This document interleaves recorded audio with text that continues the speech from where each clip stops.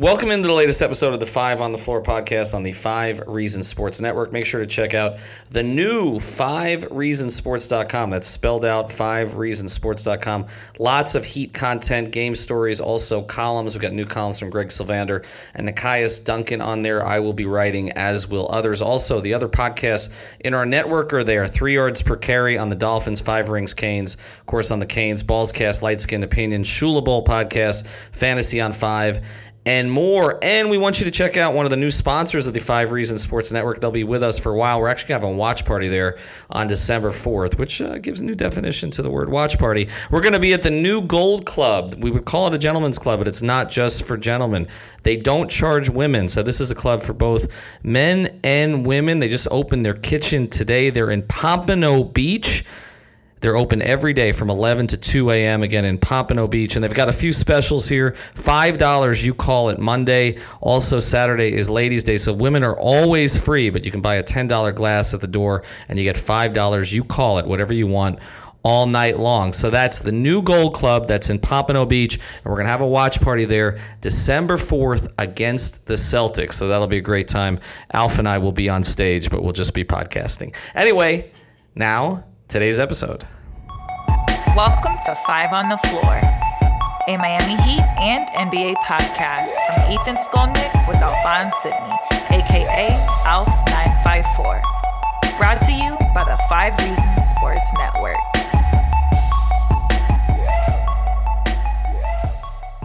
All right, back here from American Airlines Arena, I'm with Alex Toledo. Alphonse Sidney's still not back in town. I think he fled the country. But Alex and I are here. You can follow him at Tropical Blanket. You can follow me at 5 Reasons Sports, or also at Ethan J. Skolnick. We come to you after a pretty dreadful game, actually. This one wasn't a lot of fun. I mean, the Heat jumped out really early, and they led 59-37 at the half. It was actually a bigger lead than that at one point. They led by 29.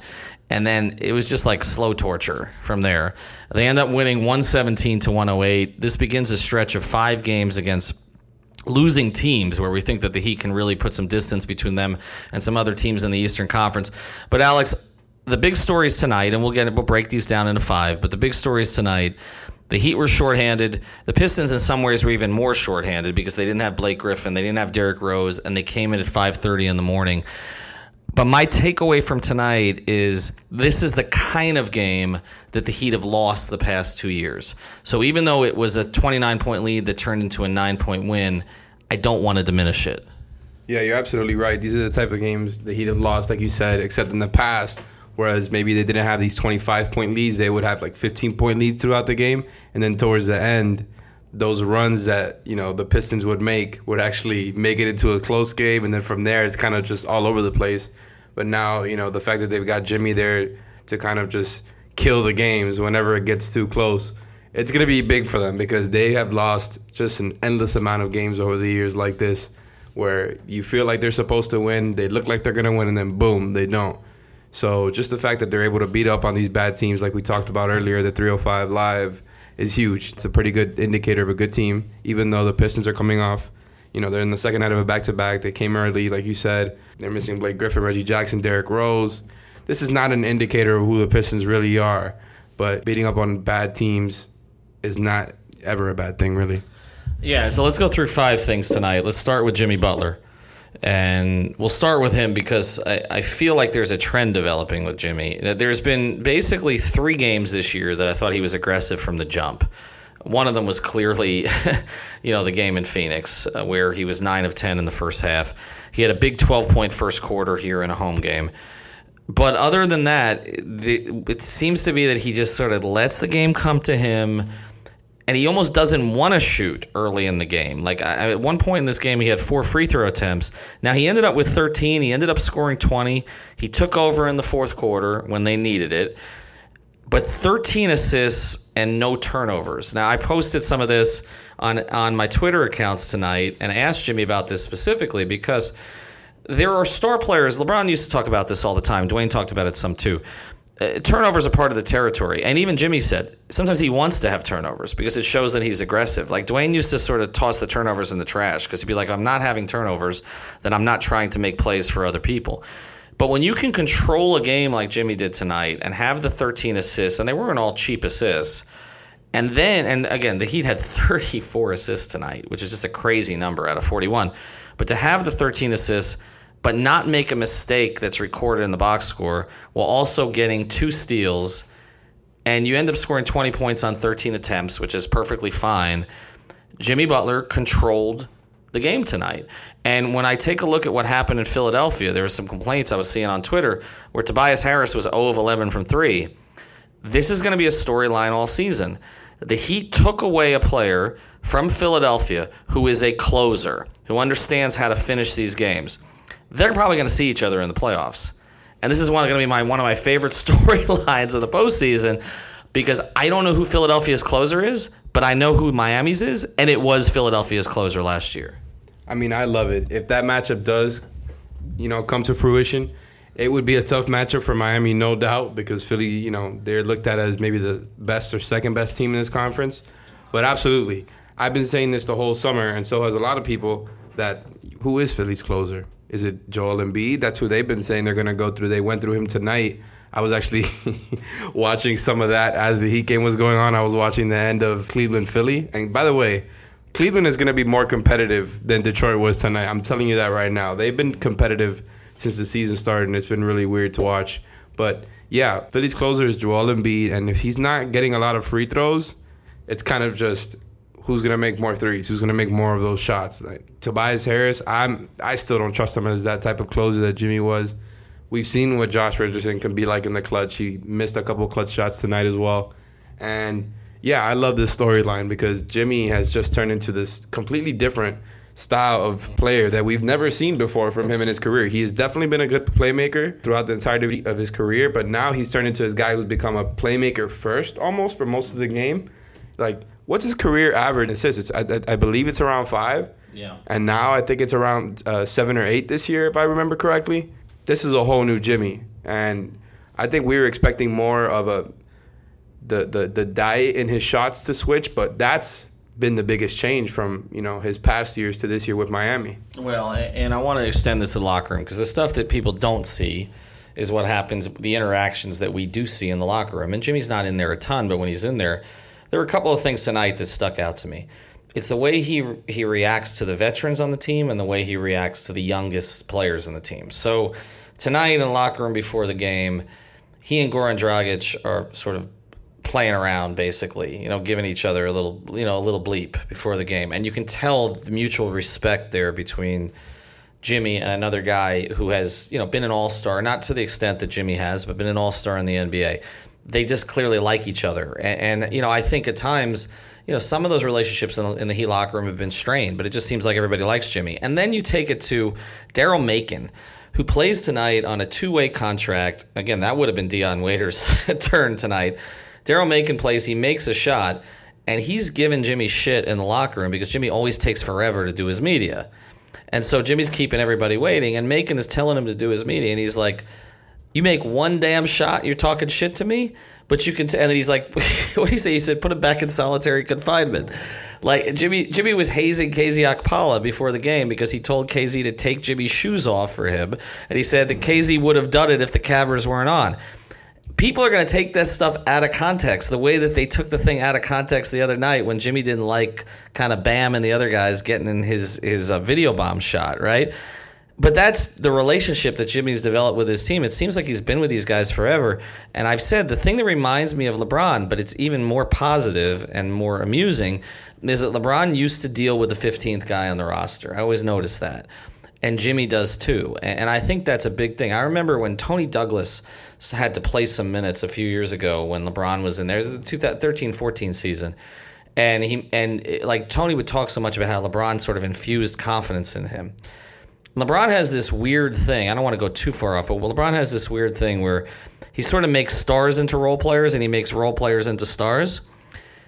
Jimmy has a little of that too, but again, I feel like it's less toxic. Like I feel like he's trying to engage everybody in a more positive way. So I just thought Jimmy tonight was terrific. I mean, defensively, he's been great. The steals have been consistent, but he's not overplaying the passing lanes. I feel like he's playing his man too, and he's been terrific. All right, let's get to number 2. You focused on this a little bit after the game. This ties in with Jimmy, but the connection that Jimmy and Bam have developed at this point. Now, tonight, Bam was 8 of 9 from the floor, 14 rebounds, 4 offensive. He did foul out and had the 4 turnovers, but had a couple of assists, got to the line, 2 free throw attempts, 28 minutes, 18 points, 14 rebounds. But it's not just that. It's the way it's happening. The best big on the roster and the best perimeter on the roster clearly have a connection. How far can that go? I mean, I think it's going to be their biggest action. I think Spo actually said it after the game that it's something that they go to a lot, the Jimmy and Bam two-man game. And I think it's got to be what they rely on the most on the offensive end, besides the fact that they're both probably the 2 best defenders outside of Justice. And it's obvious that their chemistry is there. Those are 2 guys who Spo said that they're wired the same. Those are 2 guys who are very good at knowing where other players are on the court, knowing exactly when to make the right pass, which is not something that other guys on this team possess. And I mean specifically Kendrick Nunn. But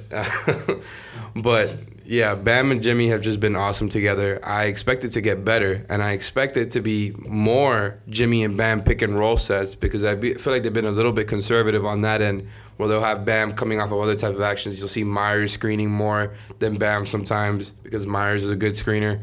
But that's going to be one of their biggest fulcrums of the offense, because both of those guys get to the free throw line so often. It's going to be something they can rely on in the fourth quarter when they need to get a bucket. Bam is so good at getting others involved, just like Jimmy is. And there's so many different things you can do just off of those 2 guys. And I think that's the ceiling raiser, right? Is that they can really figure out playing with each other on a night-to-night basis, as well as relating it to the rest of the team. That's how you raise the ceiling of a team. Yeah, I was talking to Myers Leonard after the game tonight about how important it is to have a big who can pass. And Myers was saying that, when he and Bam are on the floor together. This show is sponsored by BetterHelp. What's the first thing you'd do if you had an extra hour in your day? Go for a run, take a nap, maybe check the stats of the latest Miami Heat game? I've got a better idea. A lot of us spend our lives wishing we had more time. The question is, time for what? If time was unlimited, how would you use it? The best way to squeeze that special thing into your schedule is to know what's important to you and make it a priority. Therapy can help you find what matters to you so you can do more of it. I've benefited from therapy. I went through some life changes, major life events, had some difficulties, wasn't a believer in therapy, but it helped me and it can help you also. So if you're thinking of starting therapy, give BetterHelp a try. It's entirely online, designed to be convenient, flexible, and suited to your schedule. Just fill out a brief questionnaire to get matched with a licensed therapist and switch therapists anytime for no additional charge. So learn to make time for what makes you happy with BetterHelp. Visit BetterHelp.com/Miami Heat today to get 10% off your first month. Again, that's BetterHelp, HELP.com/Miami Heat.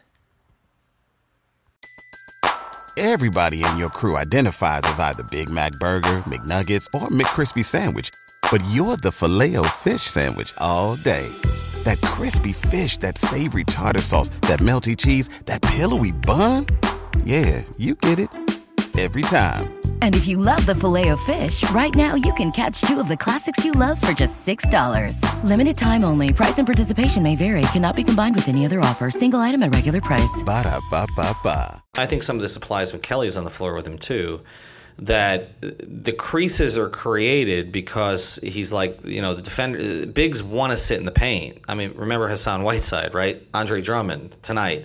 Bigs want to sit in the paint, but you can't because, as Myers said, he says, I'm a shooter and Bam's a playmaker. Kelly's a shooter and Bam's a playmaker. So the bigs can't sit in the paint. And so what's happening is the bigs get pulled out, and he's like, it directly affects somebody like Jimmy Butler or Goran Dragic because those creases are being created and they can get to the rim consistently or at least get halfway there and create plays for other people. And that, again, is something to watch. And it is something, I'm not to pick on Hassan Whiteside, but this is why the offense looks so much better. This is why you're looking at 34 assists tonight, because the ball moves, but part of the reason the ball moves is because when it goes into the big, it gets back out.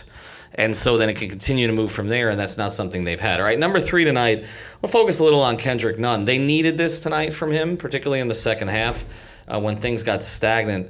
37 minutes for Kendrick Nunn and had 20 points. Now, I was looking at the numbers before he had the breakout, and at one point, 51% for the first 5 games of the season. At one point through, I think third quarter of this game or halfway through third quarter, he was at 32% in the last 5 games. So he had hit that kind of wall early in the season that you didn't know if he would hit. And as Spoelstra mentioned, I asked him about none after the game, but as Spoelstra mentioned, that didn't even focus on some of the defensive breakdowns and other things that happened in the first half. Spoelstra said he was much happier with the second half tonight. It felt like he came out of it a little bit. He's going to have these peaks and valleys.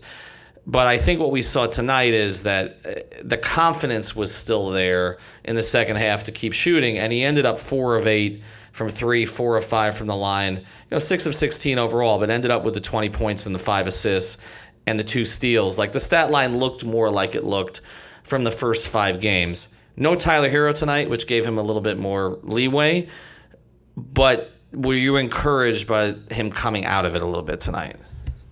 So I was definitely encouraged in the second half where he started shooting lights out, and he had the quick trigger, right? And that's a good indicator of confidence, and I feel like he wasn't showing that before. But to me, my concern with Kendrick Nunn was not his shooting. I feel like he's been a good shooter since college, and to me, the real thing with him that he has to figure out as a rookie is when to shoot and when to pass. Especially in the first quarter, I kept seeing him miss a lot of easy passes. I think his timing is off as a passer. I don't think he's a natural playmaker. He's fine as a secondary playmaker, but without Justice there to be the point guard, he kind of looks awkward sometimes doing it, especially against starting caliber units. And I would like to see some growth from that aspect as well. Nekias Duncan has mentioned a lot of times already that he's very aggressive as a defender, and teams are using it against him. But to me, on offense, the way that he's going to be able to be more consistent, not only with making the team better, but also making himself better with shooting, is if he knows when to shoot and when to pass. Because there's a lot of times where he's forcing the issue. He takes the floater when he's not able to make the pass to somebody. He always sees the cutter or the shooter like a second too late, I feel like. And that's something that's going to come along with time. But yeah, that's where I'm more concerned about with Kendrick Nunn. All right, we'll get to 2 more things here after this, but I want to tell you about one of the great sponsors of the 5 Reasons Sports Network. It's the Seltzer Mayberg Law Firm. You can find them 24 hours a day. Anytime you have a problem at onecalllegal.com. That's spelled out O-N-E, calllegal.com. We share an office with them in North Miami. They handle cases, though, from all over the state, not just South Florida, although obviously they specialize down here. You can walk right in and meet with them, all the great people there. They handle personal injury, they handle traffic tickets, and just about everything else for you. They got a full staff to take care of you. So it's onecalllegal.com. It's the Seltzer Mayberg Law Firm. All right, 2 more things to get to tonight, although I feel like we could devote 45 minutes to the entrance that Udonis Haslem had tonight, playing 5 minutes, getting a standing ovation, and scoring a basket. Udonis Haslem scored this year before Dion Waiters. We did not anticipate that would be the case before the year started. But I want to talk about Mini UD again, the clone that they've found here in Chris Silva again, plus 17 in 15 minutes, 3 of 5 from the floor, 9 rebounds, a couple of assists, did have 3 turnovers, and he fouled out pretty quickly. 6 fouls in 15 minutes. I keep saying it, they've got. And as Eric Spoelstra said, he can't even practice because they're trying to keep his days down because he's got the 45 service days. They're gonna have to make this a full contract, right? They can't. You're gonna send this kid to Sioux Falls. He's gonna destroy people in Sioux Falls. You can't send him to Sioux. And the thing is about it, they need him. And not just tonight where they don't have James Johnson, but when you have, the types of problems that sometimes Kelly Olynyk and Myers Leonard have on the interior defensively, Silva doesn't even have to be a great positional defender. It's just that energy. They can't send him down right now. I don't know what the solution is because they can't sign him to the full contract until they clean out the roster. But he's a rotation player for them right now. He is absolutely a rotation player. I love what he's giving them. The fact that he was a plus 17 with 6 fouls, it's fantastic. I love it. But he reminds me of all the centers that he tried to sign throughout the LeBron years where he gets fouls so quickly, except he's actually good. He's athletic. He's running down the floor on both ends. He's just making all these hustle plays. And he's just a bully out there, man. He's in great shape. Goran and him have a weird chemistry that's kind of going right now, where Goran has apparently figured out that he does know how to throw a lot of passes. It was always something he struggled with. And maybe it had more to do with Hassan than we thought. Because I feel like Heat Twitter, including me, have always bagged on Goran for not being aggressive with the loud passes. But he has thrown a lot of them to Bam and now Chris Silva. And like I said, I love what he's giving them. All right, let's get to the fifth thing here. We looked before the season at the Eastern Conference, and you pretty much could see that there were going to be 6 or 7 teams that were pretty much playoff locks. And the question was what the tiers were going to be, right? So the assumption was, I think, at least with us, this assumption was that tier 1 was the Bucks and Sixers. And then tier 2, although a lot of people didn't put the Heat in tier 2, we did. But the tier 2 was, in some order, the Heat, the Celtics, the Raptors, the Pacers, and maybe the Nets, right? Okay, so what do we have here? We're now 9 to 10 games into the season for all these teams. The Celtics are 8-1. The Heat, Bucks, Sixers, and Raptors are 7-3. That's with Lowry getting injured, by the way. That's with that's with Ibaka being injured. That's with no Kawhi. And the Raptors, who to me are the only team in the league right now that is competitive with the Heat in terms of developing players. I think they're the certainly in the Eastern Conference. They're the other team that's best at it. I think the Spurs make a pretty good case out west. But the Pacers are 7-4 without Oladipo, and he got sent to the G League today, and he's going to be up soon. Like that's not going to take very long. The Nets 4-5. I thought there'd be issues there. There are issues there. The Hornets are in the 8th spot right now at 4-6. It's trash after the 7th spot. But I think what we're seeing is the East is not the West. We know that. The West is not what the West was supposed to be so far. But it looks like there's six competitive teams. I mean, and the Pacers, I mean, if they've won 4 in a row without Oladipo, Sabonis is playing great, particularly since Miles Turner went out. I don't know how long the Raptors hold off at this pace, but they've been impressive. They're well coached. The Sixers, the Bucks we expected. The Celtics have been better than we expected. Is this a 6-team race in the Eastern Conference? Do you include the Nets there, and are we going to look at 6 teams all year long? I think it's definitely a 6-team race as of the moment. I would expect that the Nets get there at some point, but it's kind of an awkward introduction with Kyrie Irving there because, Dinwiddie is such a ball-handling type of player, even though he is coming off the bench. LeVert is somebody who was almost on his way to making the All-Star team before he got injured last year. So I don't think it's that crazy for them to be having an awkward start. But, yeah, it's been everything we expected with that team. It's going to be fun to monitor all year to see who ends up there. That's why I'm saying the Heat have to win these types of games because these are the games that are going to matter when you're trying to determine seeding at the end of the year. And so who else they've got coming up this week? They got Cleveland. I think they got Minnesota. No, it's not Minnesota again, right? They've got Cleveland. They got New Orleans coming up on Saturday without Zion. The other 2 escape me off the top of my head. But there were 4 more winnable games, to get you to 11-3. I didn't anticipate they'd win all of them. I thought maybe go 4-1. But again, last year, look, they got swept by Atlanta last year, remember?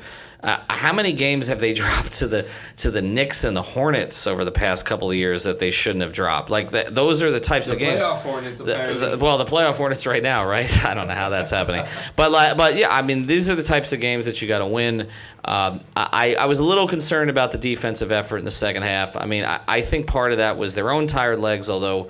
Detroit should have been more tired. Basically, they let Luke Kennard get off and Langston Galloway a little bit, but more so Kennard in the second half.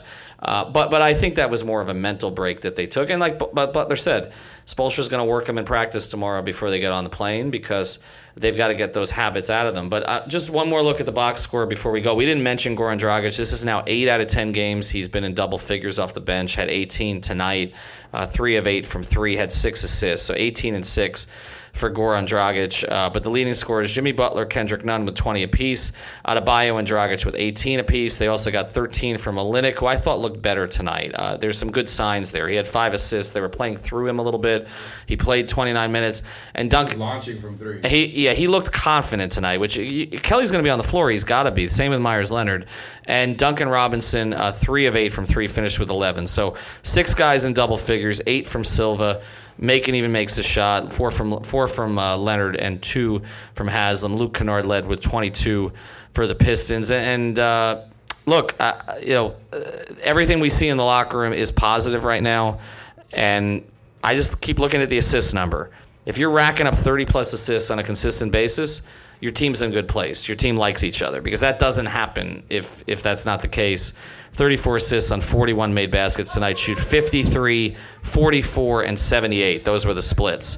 That's pretty damn good. Anyway, we will be with you later in the week. Going to probably bring on a couple of additional guests as we go forward, but we'll be here at the Cleveland game later. The New Orleans game later in the week. We'll have full coverage at the Cleveland game. Check out 5reasonsports.com.